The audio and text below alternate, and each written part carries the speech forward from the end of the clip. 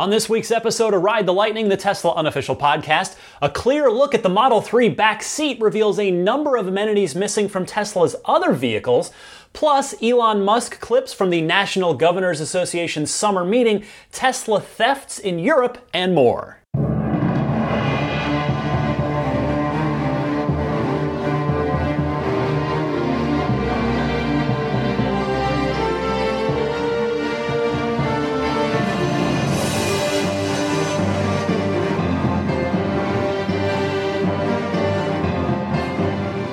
Hey everybody, welcome to the 103rd episode of Ride the Lightning, the Tesla unofficial podcast for July 23rd, 2017.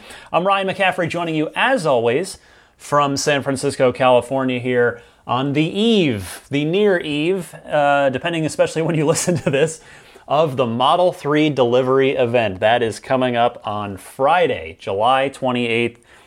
Doors open at 7 Pacific.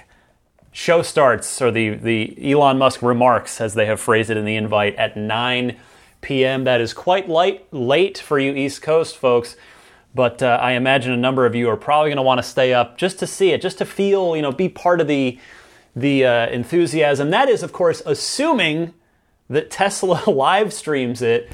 They have not yet said if they will, as of when I'm recording this. However, they've live streamed just about every other major Tesla event. I mean, even back with the solar roof tile unveil, which was like a 10-minute presentation, they live streamed that. So I would suspect that this will get a live stream.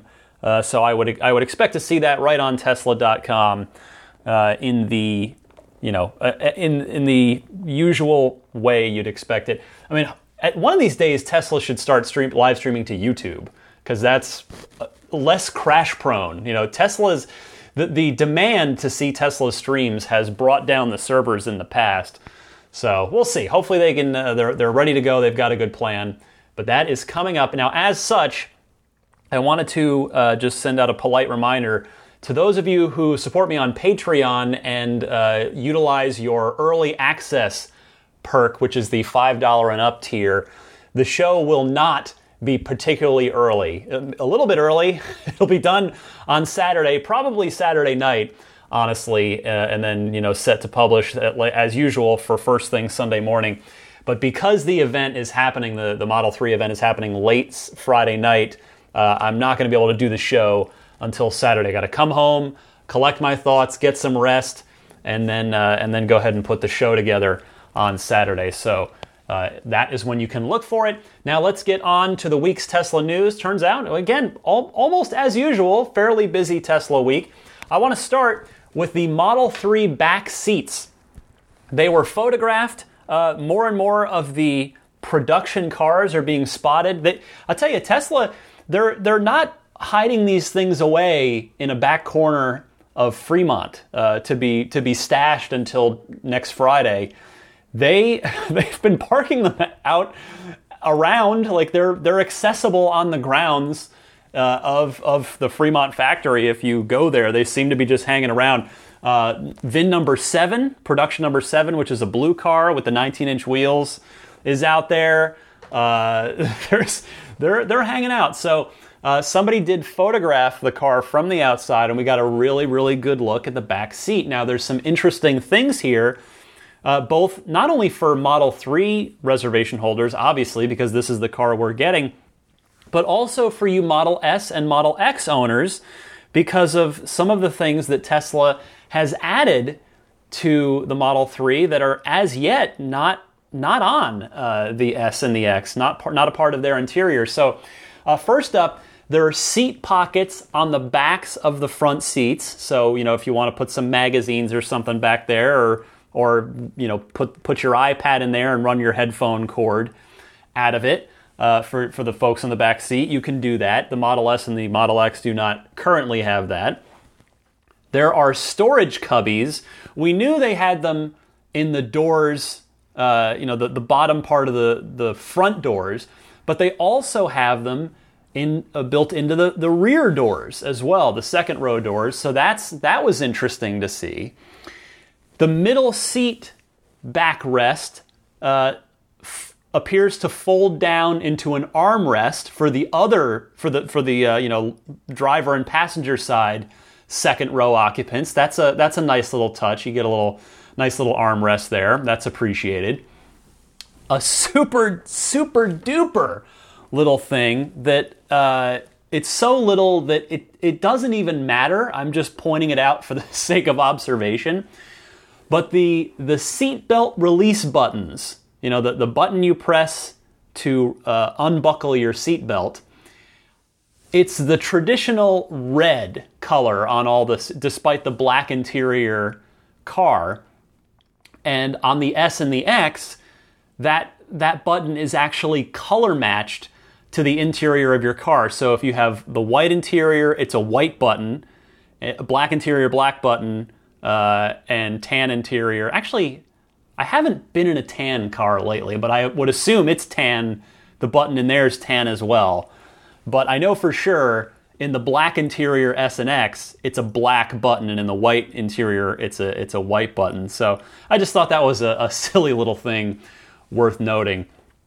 Also in the back seat, there are 2 USB ports on the back of the center console, which is thus right there for the second row occupants to plug their devices into. So that'll be good for, in my case, my daughter is, we have a little kids, she calls it her iPad, but it's a Kindle, but it's like the kid version that it's got the big, thick, kid-proof wrap on it to protect it against drops, and it's got like the kid layer of UI software on it, and she can look at books on there. She mostly uses it for audiobooks, but the battery in that thing isn't super great. So I know for us, she'll be able to just plug in. It'll be useful to just be able to plug that Kindle right into one of those 2 USB ports there to power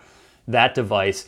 Also on the back of the center console are air vents for the HVAC system. So heat, whether you're heating or cooling, those second row passengers will be able to get that air coming back there. So that's really great too, particularly when you remember that for, I think, most of us whose basically any of us whose Model 3 is going to be our first Tesla, which I suspect is, it's the majority of us, we're not used to having an app that we can use to precondition the cabin of our cars. So being able to do that through your app and having that vent back there will only help the second row temperature get to where you want it more quickly than it would if you had to use just that front HVAC strip to condition the entire car. So that's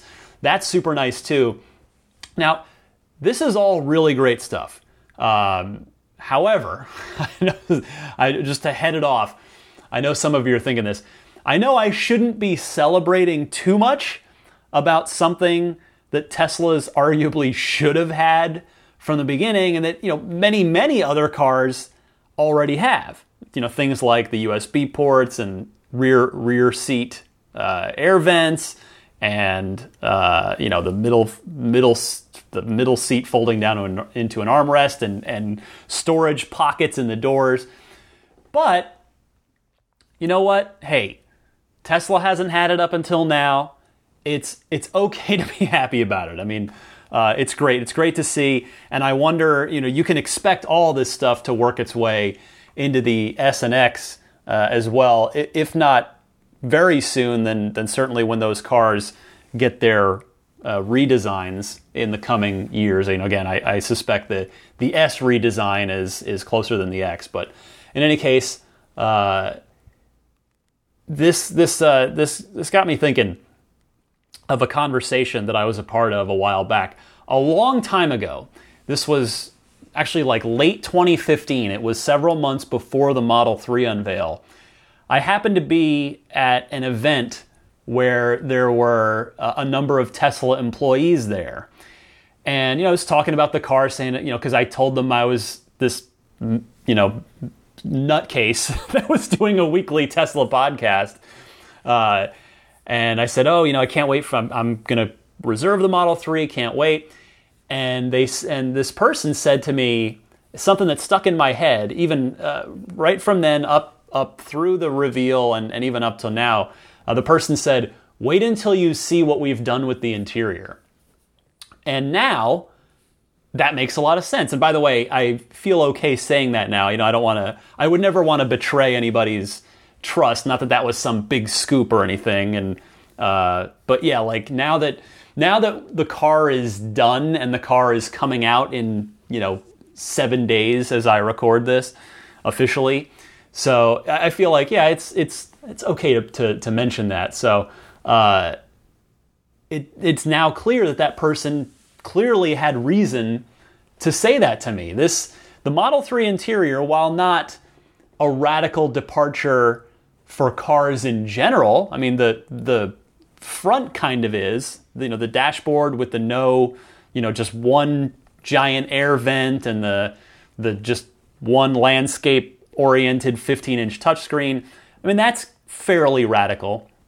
The back seat is certainly more of the traditional stuff that you expect, but all told, this is definitely it's an overall radical departure for Tesla. Certainly a radical departure up front, and it's at the very least it's a big step up in function for the back seats. So it's looking great. Legroom looks pretty good from what we can see, and certainly from what I remember from riding in the Alpha prototype on March 31st at the event last year. So won't be long now. I hope to get a chance to sit in it again this Friday at the event, and certainly I look forward to having a lot more to report to you guys after the event on Friday. I want to move now to a series of Elon Musk clips. Elon gave a lengthy interview at the National Governors Association summer meeting. So there were 30-something governors in the room, and Elon was the keynote speaker there, and it was Nevada's governor, Brian Sandoval. He was the one that actually conducted the interview with Elon, and I've picked out some of the most interesting and, of course, for this podcast, Tesla-specific quotes. So here, barely a show goes by where I don't parrot the Tesla mission statement. But here it is again. Here's Elon reiterating the mission statement of Tesla, but listen to the slight twist that he puts on it. We're doing what we can to have the future be as good as possible, to be inspired by what is likely to happen, and to look forward to the next day. So that's what really drives me is trying to figure out how to make sure that things are great and going to be so, and that's the underlying principle behind Tesla and SpaceX.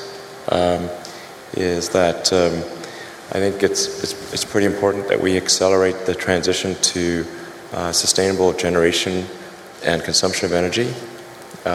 It's inevitable, but it matters if it happens sooner or later. It's too bad Elon didn't elaborate on the sooner or later part of that, because I want to know exactly what he means. Hopefully, though, Model 3 will help it happen sooner.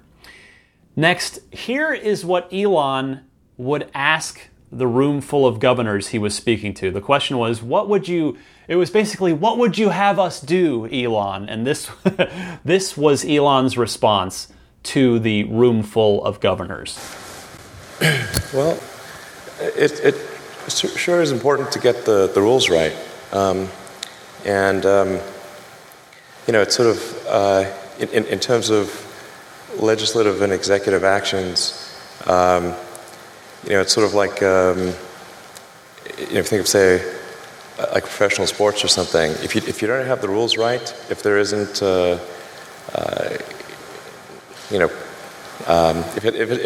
the game isn't set up properly, it's not going to be a good game. So it's real important to get the rules right. Now, I think it's worth noting that I think still in the United States, the rules are still better than anywhere else.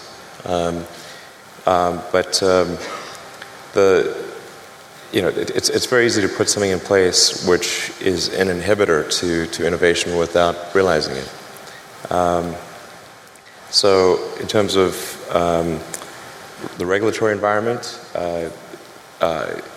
it's always important to bear in mind that regulations are immortal, and they never die unless somebody actually goes and kills them, and then they get a lot of momentum. So a lot of times regulations can be put in place for all the right reasons, but then nobody goes back and gets rid of them afterwards when they no longer make sense.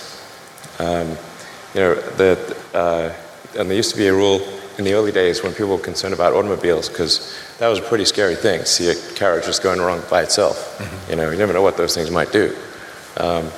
So there were like rules where you had to, in a lot of states, where you had to carry a lantern in front of the automobile.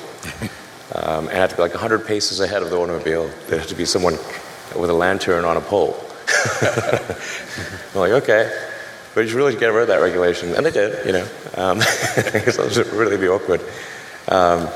So just regulations, even if done correctly and being right at the time, it's always important to go back and scrub those, periodically to make sure they're still sensible and they're still serving the greater good.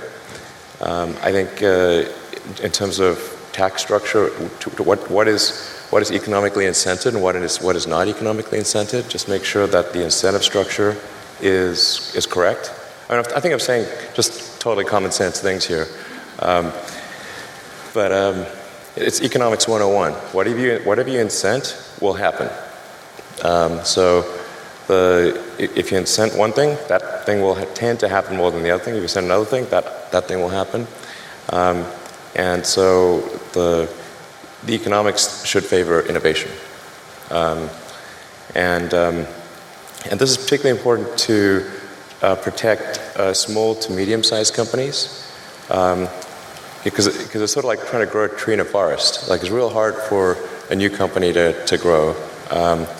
When it's just a seedling or a sapling, it needs a lot more protection than if it's a giant redwood or something like that. So, very important to give support to small and small to medium-sized companies on the innovation front. They're the ones that need it more than the big companies. And I think at this point Tesla is almost a big company, biggish company anyway. So I'd favor, supporting smaller companies than Tesla, relatively speaking. I think it's fairly clear that Elon is alluding to dealership laws in the first part of that, and then tax incentives on electric vehicles versus subsidies for oil.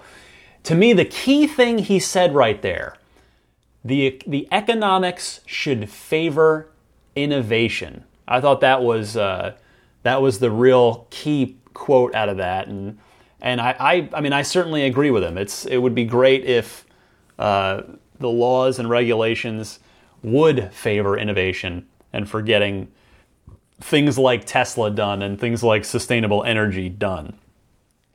Next. This is Elon, again, not so much, this isn't the mission statement per se, but Elon was asked what is his goal for Tesla, the actual goal of the company. So you'll hear him reiterate the mission statement, but then he goes into a little bit more detail on what that specifically, what the acceleration part of the goal means. So check this out. And then we establish probably at least 2 or 3 more gigafactories in the U.S. in the next several years, as well as a couple overseas. But the overall objective of Tesla is really what set of actions can we take to accelerate the advent of sustainable production and consumption of energy. I think the sort of the way I would assess the historic good of Tesla is in terms of how many years of acceleration was it, and if we can accelerate sustainable energy by 10 years, I would consider that to be a great success. even if it was only 5 years, that would still be pretty good. That's the overarching optimization. I've never heard him break it down like that before. That the fact that he's measuring that acceleration by the speed at which the acceleration to, as he now phrases it, the sustainable production and consumption of energy happens. And it's curious to hear him say that 10 years, if he can accelerate it by 10 years, that would be really good. And it's also neat to hear him say that it's inevitable. I mean, that's certainly an optimistic viewpoint. And we know Elon to be a generally optimistic person. So the good news is, with Tesla hopefully accelerating that transition by at least 10 years, we'll all be part of that as we get Model 3s, if you're not already. Maybe because a lot of you out there are certainly Tesla owners already, and some of you, many of you, no doubt have solar panels on your rooftops powering your homes and lives. So all good stuff there. Here's Elon on what he wants things to look like, or what he thinks things are going to look like with autonomous vehicles in the coming years, and what sort of the next half decade to full decade of transportation looks like. Well, I think things are going to grow exponentially. So there's a big difference between 5 and 10 years. My guess is, probably in 10 years, more than a half of new vehicle production is electric in the United States. And China's probably going to be ahead of that, because China's been super pro-EV. I don't think a lot of people know this, but China's environmental policies are way ahead of the U.S. Like, their mandate for renewable energy far exceeds the U.S. I think sometimes people are under the impression that China is either dragging their feet or somehow behind the U.S. in terms of sustainable energy promotion, but they're by far the most aggressive on Earth. It's crazy. I mean, in fact, a coalition of Chinese car manufacturers just wrote the Chinese government to beg for them to slow down the mandate, because it's too much. They need to make 8% electric vehicles, I think, next year or in 2 years or something. They can't physically do it. So China's by far the most aggressive on electric vehicles and solar. But that's a common misperception that they're not. There's one Google search away to figure this out, by the way. It's really pretty easy. So, and in 10 years, man, I think, so half of all production, I think, will be EV. I think almost all cars produced will be autonomous in 10 years. Almost all. It will be rare to find one that is not in 10 years. That's going to be a huge transformation. Now, the thing to bear in mind, though, is that new vehicle production is only about 5% the size of the vehicle fleet. So you think about how long does a car or truck last? And they last 15 to 20 years. So before they're finally scrapped. So new vehicle production is only roughly at most 1/15 of the fleet size. So even when new vehicle production, say, switches over to electric or to autonomous, that still means the vast majority of the fleet on the roads is not. It'll take another, 5 to 10 years before that becomes the majority of the fleet becomes EV or autonomous. But if you were to say go out 20 years, overwhelmingly things are electric, autonomous, overwhelmingly. Fully autonomous? Fully autonomous. So no one will have to touch the steering wheel if there is one? There will not be a steering wheel. In 20 years, it will be like having a horse. People have horses, which is cool. But so having a regular car will be like having a horse. Is that what you're saying? Yeah, yeah, and there will be people that have non-autonomous cars, like people have horses. It just would be unusual to use that as a mode of transport. We've heard Elon make the horse analogy before. It certainly got a good laugh in the room of governors. Not a laugh at Elon or at the idea, but just the idea. That analogy itself seemed to get a chuckle out of the room. But I hope he's right about the whole. 20 years we won't have steering wheels. That 5 years autonomous will be everywhere, that 10 years more than half of new vehicle production will be electric.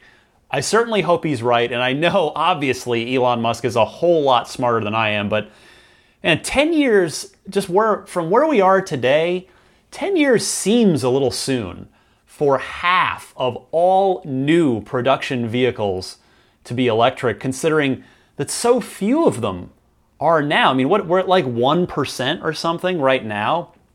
So again, if we're lucky, Model 3 will be the catalyst that Elon had hoped the Model S would be. Again, I've pointed this out a number of times before. Apologies for bringing this back up again, but when the Model S won Car of the Year from Motor Trend unanimously in 2012, Elon said, "I hope everyone copies us." And then no one did for quite a while. It's only just now starting to spin up across the industry. So we shall see. Elon was specifically asked about the Model 3 and how things are going. So here is Elon speaking about the status of Model 3 in his own words. It's going well on that front. We got, I don't know, more. I think like if somebody orders a Model 3 today, they'd only get it probably late next year. We just started production. Made the first production unit last week. And the thing that is not well appreciated about something about cars and any kind of new technology is how hard it is to do the manufacturing. It is vastly harder to do the manufacturing by a factor of 100, like 100, than to make that car, to make one of something. Like, with maybe 50 or 60 people, we could make a prototype of practically anything in 6 months. Now to manufacture that thing, we need 5,000 people to spend 3 years, and that's considered really fast.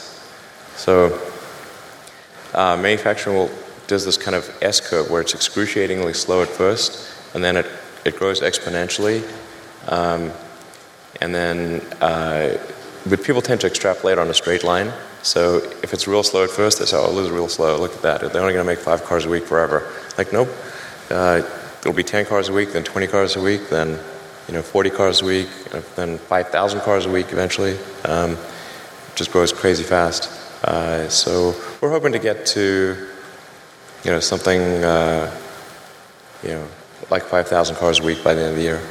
So interesting to hear Elon suggest that new reservations would be filled at approximately the end of next year, meaning everything's relatively, seemingly, on schedule for now. If you go to Tesla's website right now, they are saying delivery estimate for new reservations is mid-2018 or later. So they cover their base there, but Elon is suggesting the later part, that it would be late 2018. The next, just got a couple more clips for you. In fact, 1, 2, 3, 3 more here from that hour and a half Elon Musk chat at the Governors Association meeting. Remember last year when we got excited because Elon said that Tesla would probably offer a solar roof option on the Model 3? Yeah, turns out that's probably not happening because Elon admitting it's not particularly viable. Here he is explaining the details of that. Yeah, I think the future there's just the stool, there's electric cars, there's a stationary battery pack, and solar power. With those 3 things, you can have a completely sustainable energy future. That's all that's needed. On the solar front, like I said, it's going to be a combination of rooftop solar and utility scale solar. You'll need both because of the enormous demand for electricity. And then one of the things that's been missing, I think, up till now is having rooftop solar that looks good and isn't that's where we got the solar glass roof that we're developing, and we're doing it in different styles so that it matches the aesthetics of a particular house or regional style. I think that's actually pretty important. But conventional flat panel solars for flat roofs and for commercial will be the way to go. But yeah, and putting solar panels on the car itself, not that helpful because the actual surface area of the car is not very much, and cars are very often indoors, and so it's the least efficient place to put solar is on the car. Just wondering about maybe a wrap of some sort. Does that make any sense in the future? Like a wrap of solar around either a building made of a solar panel or a wrap of a vehicle actually being the solar panel, but being the components of the vehicle itself? I don't think so. I'll scrap that idea. No, it's just way better to put it on the roof, for sure. And I've really thought about this. I mean, really, and I pushed my team about isn't there some way we could do it on the car? I mean, technically, if you have some sort of transformer-like thing which will pop out of the trunk like a hard-top convertible and just ratchet solar panels over the whole surface area of the car, extending for the entire, say, square footage of a parking space, provided you're in the sun, that would be enough to generate about 20 to 30 miles a day of electricity. But that is for sure the expensive, difficult way to do it. I love that he's actually thought about turning your car into a Michael Bay transformer, albeit with solar panels. So, I mean, it sounds like Elon wanted to do this, but realized or was convinced by his team that it's just not a viable way forward. So, for us, it's one less option that we need to worry about on Model 3.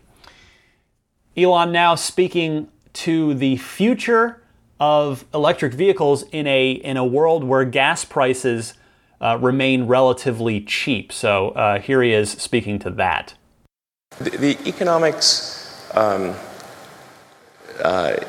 they kind of set the slope of the curve.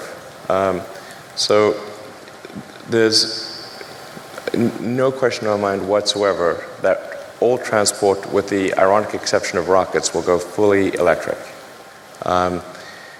Everything. Planes, trains, automobiles. Well, a lot of trains are already electric. All ships. But it's a question of what that time frame is. And the economic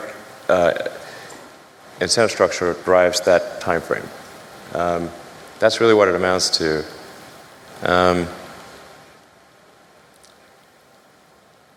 There's and the big challenge is that there's an unpriced externality in the cost of fossil fuels.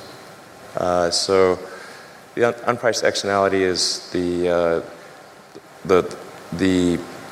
probably weighted harm of changing the chemical constituency of the atmosphere and oceans.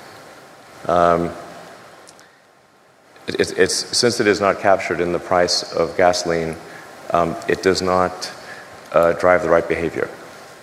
It would be like if tossing out garbage was just free, and there was no penalty. You just do as much as you want.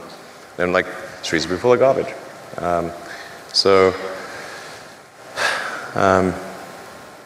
And we regulated a lot of other things like sulfur emissions and nitrous oxide emissions and that kind of thing. It's done a lot of good on that front. With CO2, it's tough because there's so many vested interests on the sort of fossil fuel side. And sometimes I feel like those guys feel kind of hard done by because it wasn't obvious when they were creating their oil and gas companies that it would be bad for the environment. and they worked really hard to create those companies, and then they feel like, well, now they're being kind of attacked on moral grounds, when they didn't originally start those oil companies or build them up on bad moral grounds. And it is true that we cannot instantaneously change to a sustainable situation. But then those guys will also fight pretty hard to slow down the change. And that's really what I think is morally wrong. So this is another reason why I really like Elon Musk, because, listen, at the beginning of that, he actually shows sympathy for the fossil fuel-based energy companies, saying, hey, look, they weren't started with this malicious intent that they were wrecking the earth. But then, Elon then goes on to say, well, but now they've a lot of them have acted pretty morally reprehensibly. So a very honest answer there, I thought, by Elon Musk on the future of electric vehicles in a cheap gas powered world. The last quote I have for you from the talk here is Elon was asked how he deals with high expectations, and Elon gets into the stock price here. So take a listen. Well, it is actually, I find it quite tough when there are very high expectations. I try to actually tamp down those expectations as to be possible. In fact, I've gone on record several times as saying that the stock price is higher than we have any right to deserve. And that's for sure true based on, where we are today and have been in the past. So the stock price obviously reflects a lot of optimism about where Tesla will be in the future. And now the thing that makes that, quite a difficult emotional hardship for me is that, those expectations sometimes get out of control. And I hate disappointing people, and so I'm trying real hard to meet those expectations, but that's a pretty tall order, and a lot of times it's really not fun, I have to say. A whole lot less fun than it may seem. So, yeah. I don't ever sell any stock unless I have to for taxes. So, I've said publicly, I'm not going to take money off the table. I'll be last. I'm going down with the ship. So I'll be the last to do it.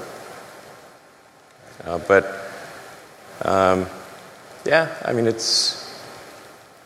I really wouldn't recommend anyone start a car company. I really wouldn't recommend it. It's not a recipe for happiness and freedom.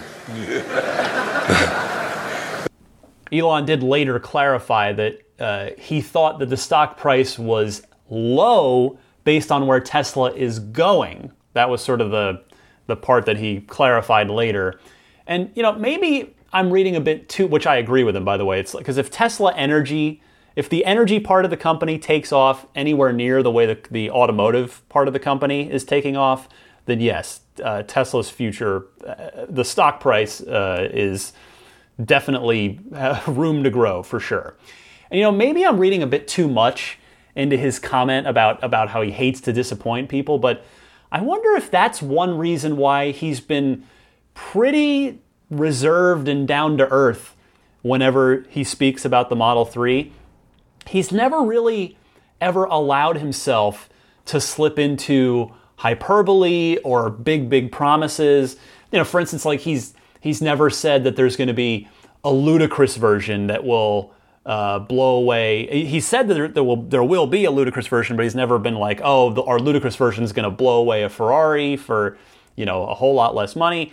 Or because even with the Model X, he talked about how the second row seats were like a sculpture. They were like a work of art, and then people got the car and they didn't fold down flat, and that was a case of form over function, and people got mad at him for it, and for a lot of reasons justifiably so. People want that utility of the Model X, and they've now of course talked about it last week's show. They've since rectified that. But I feel like with Model 3, he's been very careful to keep everything very grounded, very tempered, and not make any outlandish statements or promises. I mean, probably the closest thing to a hyperbolic statement was the whole spaceship controls thing, like that the steering wheel, that it would be a spaceship-like control, and it's not really like that.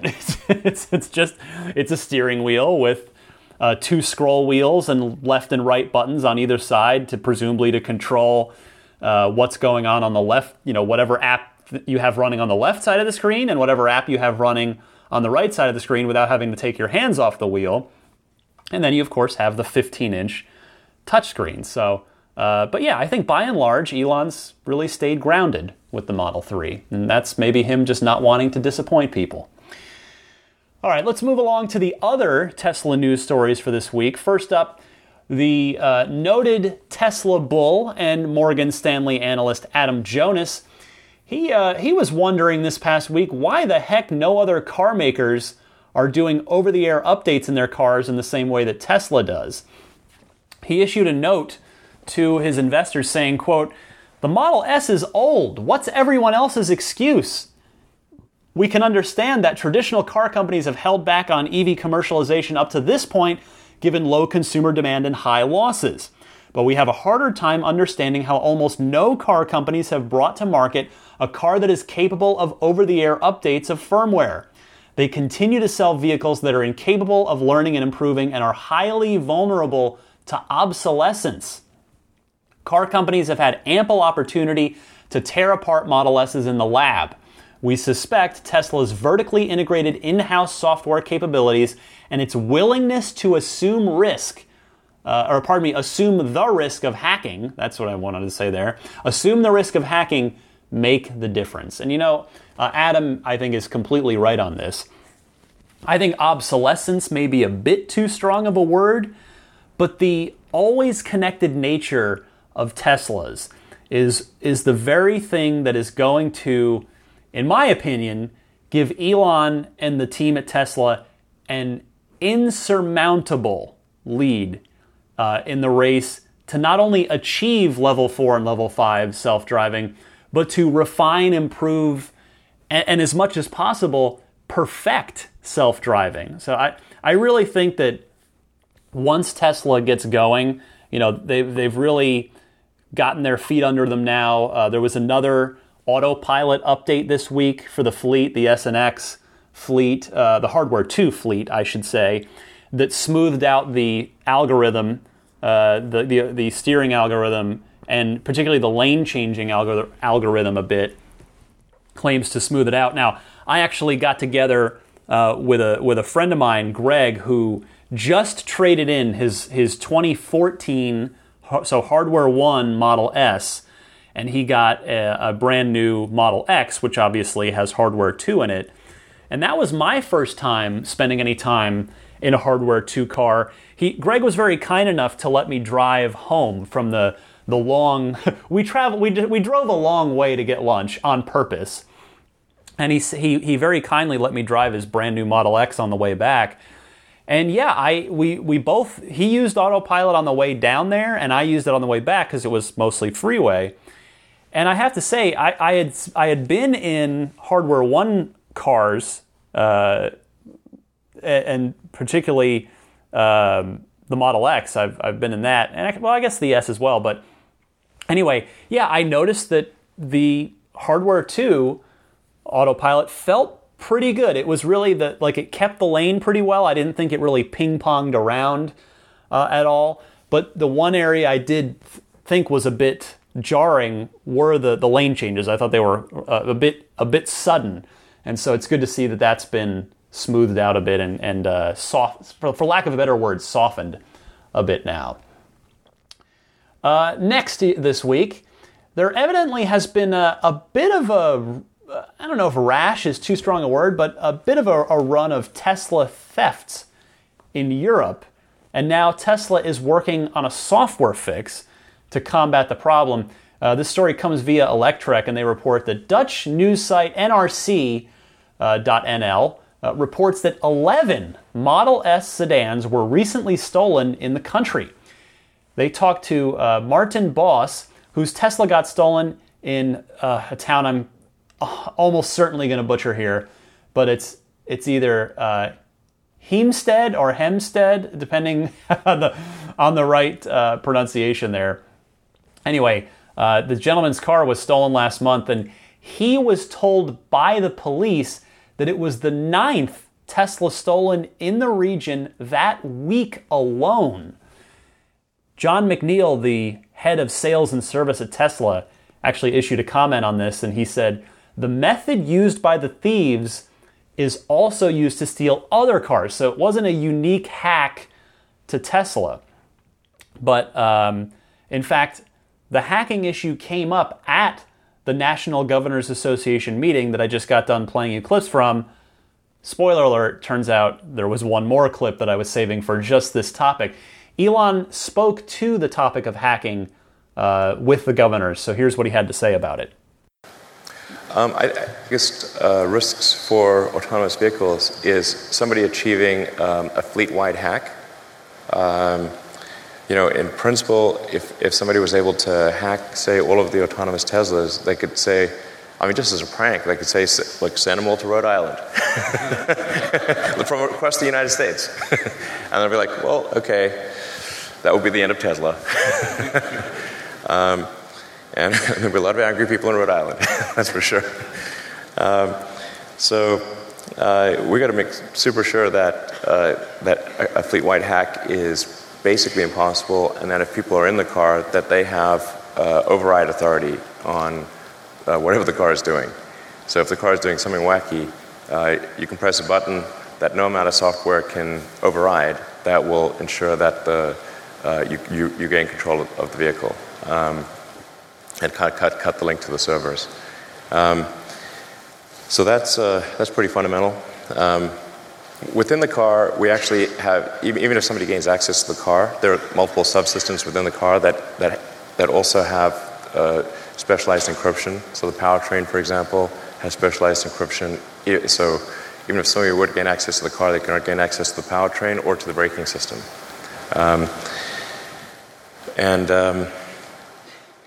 But it is my top concern from a security standpoint at Tesla is making sure that a fleet-wide hack or any vehicle-specific hack can't occur. Well, if there's anyone on the planet that I want thinking about how to protect my car from a hack, it's Elon Musk. It's yet another reason to feel good about my plan to get a Tesla, as far as I'm concerned. I mean, if you want to look at it really realistically, with hundreds of thousands, millions more Teslas hitting the road in the coming years, something is probably going to happen at some point. It's almost inevitable, I think, right? I mean, it's just a question of how minor or major it is and how quickly Tesla is able to react and deal with it. But it was pretty cool to hear Elon talk about how the powertrain has its own encryption and the braking system has its own encryption. So hopefully nothing bad ever happens, and that if a hack is inevitable, that it's limited to a local thing, not a fleet-wide hack, and it's something silly like honking the horn or something like that.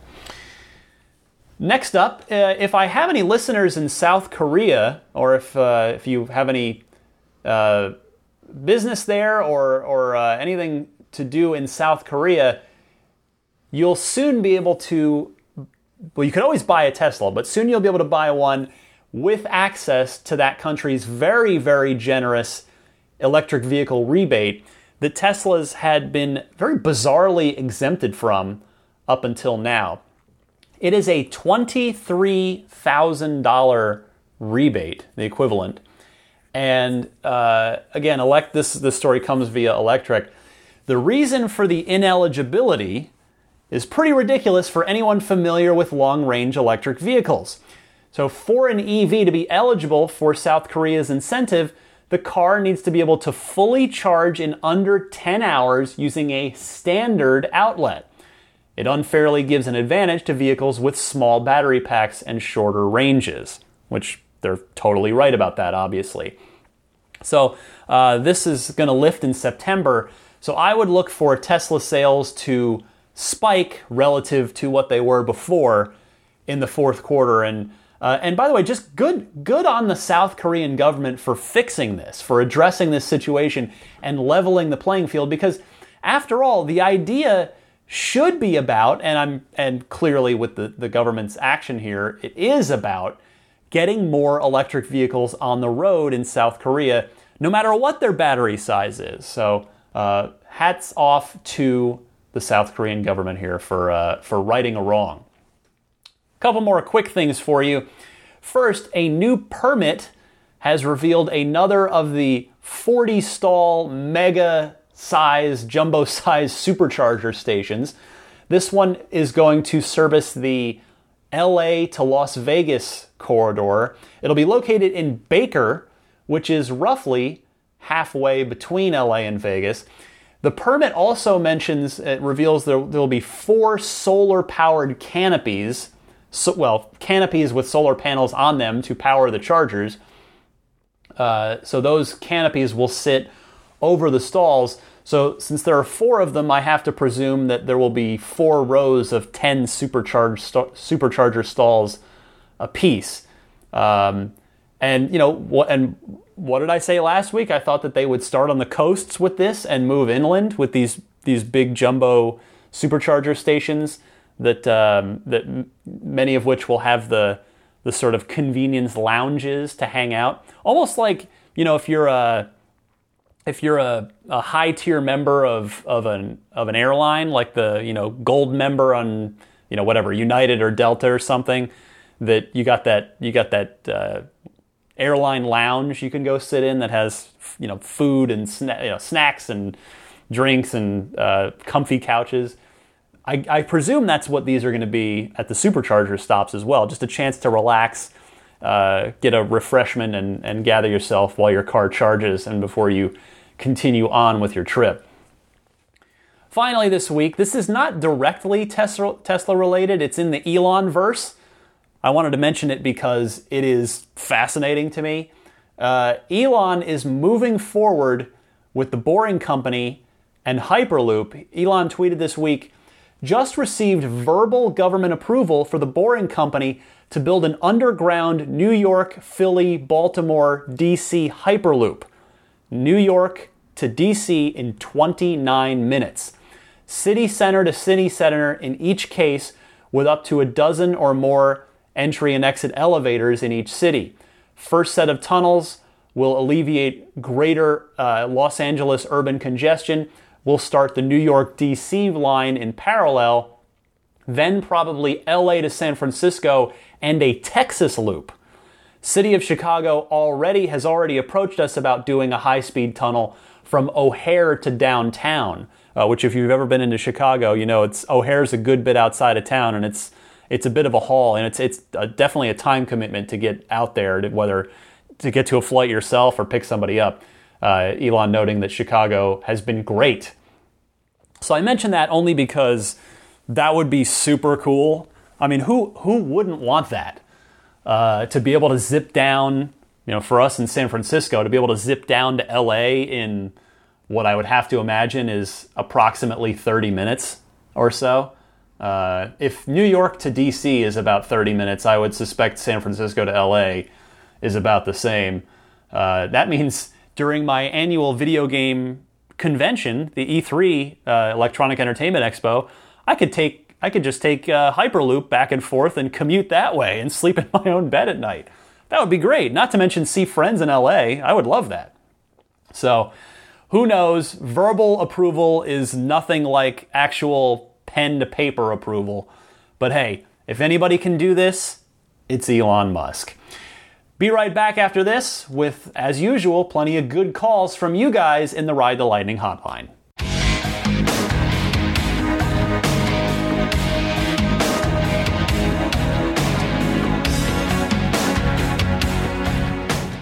Support for Ride the Lightning and the following message come from Wonder Capital. Wonder Capital's online investment platform allows you to invest in solar energy projects across the U.S. Earn up to 8.5% annually while also diversifying your portfolio, curbing pollution, and combating global climate change. With Wonder's help, individual investors like you financed more than 50 large-scale solar projects in 2017, which will offset the CO2 emissions from 14.2 million pounds of coal burned in the first year alone. You can begin investing with as little as $1,000, and best of all, Wonder Capital doesn't charge any investor fees. To learn more, create an account for free at wondercapital.com/ride. That's WUNDER, wondercapital.com/ride. Wonder Capital, do well and do good.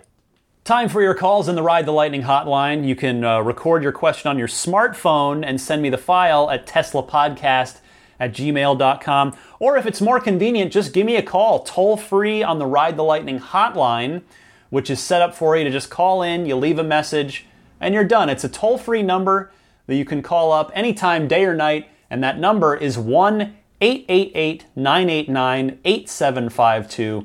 That's 1-888-989-TSLA. So questions, comments, discussion topics. I suspect I'm going to be getting a lot of calls from a lot of you after the big Model 3 reveal on July 28th.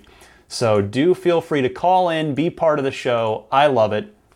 And of course, I remind you that if you know someone special with an upcoming birthday, anniversary, graduation, or some other special occasion, you can give them a unique gift of recorded voices from friends and family telling them why they're special. The recordings can be podcasted or put onto a keepsake. Visit lifeonrecord.com to learn more. First up this week is Connor from New York calling in about the next-gen Roadster and what he thinks the pricing structure for it will look like. So Connor, you're on the air. Hey, Ryan, it's Connor from New York.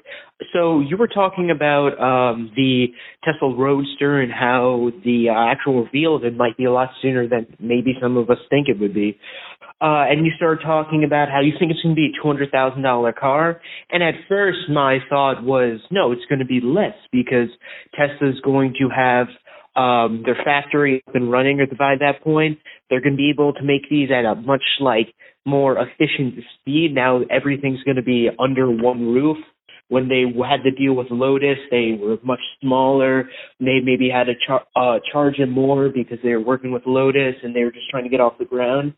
But then I started to think, no, it's going to be $200,000. I think it's going to be around the $250,000 mark, $250,000 if you fully max it out. Because they're going to get the price point for them to produce it down to such a low point because everything will be in the house, but then they're going to bump it up to that $250,000 price point by just going crazy on it, the fastest acceleration possible, because they have such an efficient way of going to manufacture it. I feel like they're going to work twice as hard to, fill in those zeros to make it a really $250,000 electric, just supercar monster. I don't know, that's just me, but anyway, great show. Just love it every week. Connor, I would not be surprised if the next-gen Roadster did top out at $250,000. The original Roadster, it had to prove everything.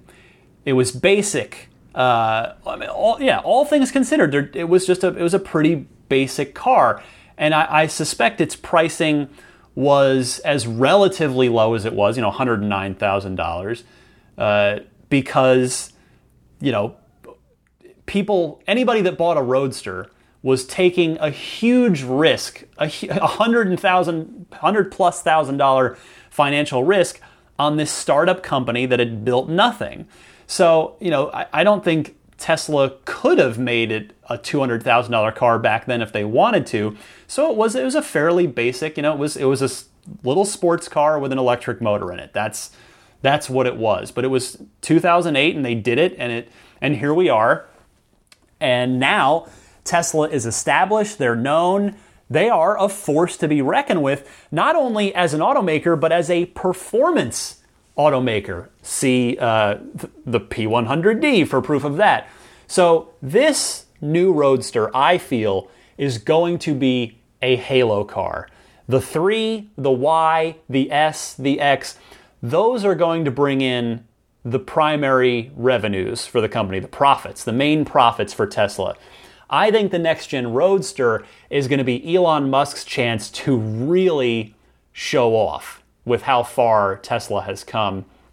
And I think the difference this time is that instead of, as I mentioned, some very fiscally brave early adopters being willing to take a chance on him, with the next-gen Roadster, Elon will have an army of deep-pocketed enthusiasts slash P100D owners who've already paid $160,000 for their fully loaded S, their fully loaded X, and have been very, very happy with their choice. So I agree with you all the way there, Connor. Thank you for the call. Let me go now to Jason calling in about current Tesla owners jumping the line by placing a Model 3 reservation, or vice versa. Model 3 reservation holders buying an S or an X and jumping the line. So Jason, what have you got for me? Hey Ryan, this is Jason. Just calling to leave a comment about the question last week on the podcast about if a current Tesla Model owner would jump the line on a Model 3 pre-order person. I placed a pre-order on a Model 3 about 2 weeks ago and then did a test drive and really was instantly hooked and went as far as to commit to purchasing a new inventory Model S. I was then advised by the salesman there that my Model 3 pre-order technically would jump the line and basically get into some other type of queue of current Tesla owners who have pre-orders for the Model 3. I agree with you. I feel that that is unfortunate, and I feel that I don't really deserve it, although I am investing more money by purchasing a new vehicle with Tesla. So just to give that comment and give some more insight. Again, it's not an official statement. No one knows exactly where we all are in the line, but it was told to me by a salesman there. So keep up the great show, and I hope to hear hundreds of more episodes. Thanks. Bye. Thanks for sharing your experience, Jason. And you're right. The word of one sales advisor isn't gospel because, with all due respect to your sales advisor and certainly to all Tesla sales advisors, we've seen repeatedly in the past that they don't always give out necessarily 100% accurate information when it comes to stuff like this with like timing things and these kind of things because these policies are not always communicated out clearly to them by the Tesla mothership. But if your account is correct, it sounds like indeed the whole buy a Tesla now and jump the Model 3 line perk is indeed still in effect. So thanks for that, Jason. I want to go now to Mark in Cincinnati replying to a call from last week about Model 3's autopilot rollout. He's got some actually information here that I learned something new about. So Matt, educate me. Hi Ryan, Matt from Cincinnati. I just listened to your episode 102 where caller Kyle had asked about the autopilot rollout on the Model 3, whether it'll be immediate or whether or not it would come later. I'm not sure if it's been discussed or not, but all Tesla's Model S, Model X, they require a break-in period of about 50 miles in order for autopilot to actually activate. The reason I know this is I went to the Cincinnati Tesla dealership and was able to test drive a Model X P100D that was brand new, had just been delivered the night before, and only had 6 miles on it. And the representative told me, unfortunately, I wouldn't be able to try out autopilot because the car requires about 50 miles of driving in order to calibrate all the sensors and the cameras. And so even if Model 3 releases day one with autopilot software, which I would assume that it would, people can't go to the dealership or wherever they go to pick up their car and expect to drive off the lot with autopilot enabled. It takes that break-in period for the car to learn about its surroundings. So just wanted to let people know about that experience. And I love the podcast. Keep up the good work, and thanks a lot. Thank you for that, Matt. I hadn't heard that before, so I'm happy to have learned something new about Teslas today. Any day I can do that, that is a good day in my book. I tell you, I even went, not that I didn't believe you, but I even went and looked it up, and what you were told is indeed correct. There is a calibration period for autopilot, so I guess that means that a whole lot of future Model 3 owners will be putting more than 50 miles on their car in the first day. Now, I had already planned to do that, so it's good to know that it's like a requirement now. You've got to take it out for that maiden voyage of 50 plus miles to get those autopilot cameras and sensors calibrated. So there you go. Thank you very much for that, Matt. Next is Christy in South San Francisco. With just a quick show note here, pardon the bit of navel gazing, but a number of you have asked about this. So, Christy, you're on the air. Hey, Ryan, this is Christy in South San Francisco. Just listened to your last episode 102 and wanted to confirm that, yes, the Ride the Lightning logo, or cover art, as you call it, is definitely showing up on the TuneIn app. It was actually one of the first things I noticed on Sunday when the episode came is, hey, there's a logo, and I couldn't remember if I just hadn't noticed it before, but anyways, it's there, and hopefully you can get an invite to that July 28th event. You've probably seen the invites have gone out to some people. Hopefully I will also be there. I'm hoping to help out and lend a hand, so look forward to it. Hope to see you there. Bye. Thanks, Christy. As you and others have noted to me in email, apparently the image quality isn't great on that show art, that cover art, and apparently it's also still not showing up on certain episodes. So one step forward, one step back, I guess, with TuneIn in your Tesla and as far as this podcast goes. But I guess I'll have to get in touch with TuneIn about it again. But at least there's some kind of art there now for the show, where there used to be nothing, and apparently TuneIn would just randomly assign something, and it would, of course, be hilariously wrong. So thank you, Christy, for reporting in about that. Two more calls for you. First up, Andrew from the UK wonders how much production capacity remains at the Gigafactory before we'll need another one. Andrew, you're on the air. Hey Ryan, Hendrik from the UK calling. Just wanted to ask you, do we know how much mileage is left in the production capacity of the Gigafactory in Nevada? Will this be able to give us an indication about when the next one will start being built?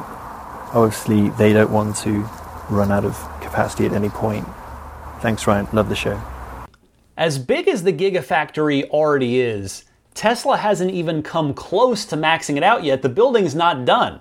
You know, this is a question that seems to get asked of Elon on a regular basis, on quarterly conference calls and the like. And I'll tell you, he's usually pretty good about providing an update. So these days, the Gigafactory is only still about 30% finished. And if I recall correctly, when it's done, it's going to be able to produce enough batteries for about 1 million cars per year. I'm not sure if that figure also includes the Powerwall and Powerpack businesses, but let's just go with the 1 million number for now. So the good news with Gigafactory 1, they are in good shape for at least a couple of years or so until they're ready to bring Model Y online, which Elon, of course, has already said that's going to need its own factory. So thanks for the call, Andrew. Let's finish up with Justin in my home state, my birth state of New Jersey, with a bit of a warning on the colors we've been seeing on the Model 3. So Justin, take it away. Hey Ryan, in last week's episode, you seemed to suggest that just because we saw all of the colors on the Model 3, that all of the colors will be available. I would push back on that a little bit, because it's possible they might have just put all the colors that they have on the release candidates just so that they could see what they look like. I wouldn't be surprised if there's a limited color option that they decided on based on how those colors looked on the Model 3 that they produced already. Love the show. Thank you very much. Well, Justin, you are absolutely right. It's certainly possible that Tesla might limit the Model 3 color palette. However, I would add that the Tesla color choices are already pretty limited. They're all shades of black, shades of gray, along with blue and red. That's pretty much it. So, I mean, I could see them maybe taking away the red because it's multi-coat. But if we went with that logic and removed the 2 premium multi-coat paint options, that would mean there'd be no white at all available on Model 3 unless Tesla were to reinstate the solid white paint option that they discontinued some months back.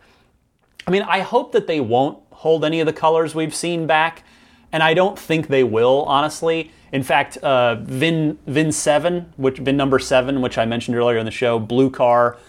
So that car, that's confirmed. And I think one of the other the production cars spotted was the Midnight Silver. So that's official then because it's a production car. So it does seem like all of them will be offered to, on production vehicles, but it is possible. It is possible that 1 or 2 of them could be not offered for whatever reason. Like I said, whether it's holding off, not giving the Model 3 the multi-coat options or what. But we'll find out on Friday and on the July 28th event. So thanks for the call, Justin, and thanks to all of you, as always, for continuing to call in with your excellent questions, comments, and discussion topics.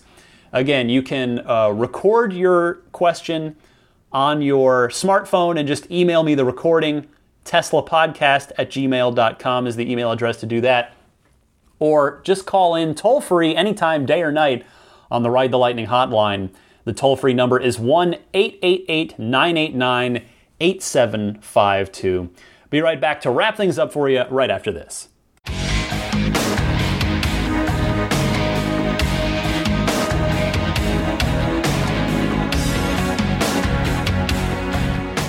If you're looking for Tesla accessories for you and or your Tesla, visit abstractocean.com for a great selection of Tesla accessories. And they are offering listeners of this podcast 20% off of your order. Just use the coupon code RTLPodcast at checkout for that discount. That's RTL Podcast, all one word. If you're buying a Tesla, if you're picking one up, get $1,000 off and free unlimited lifetime supercharging by using Gordon from Hawaii's referral code, which will get Gordon some prizes, get you the money and the unlimited supercharging, and get me the lottery tickets chance that I am happy to have to win a P100D. So the referral code, put this into your web browser, and it'll take you to the design studio with the code activated. ts.la/Gordon1872, Gordon spelled Gordon. Follow me on Twitter at DMC_Ryan. You can email me, TeslaPodcast@gmail.com. And finally, Patreon. If you are not already supporting me on Patreon, I would love it if you would take a look at the Patreon page, see if anything strikes your fancy there. Patreon.com/Tesla Podcast. Patreon spelled Patreon. I want to thank the Patreon producers before I go. The kind folks that support me at the $20 or higher level each month.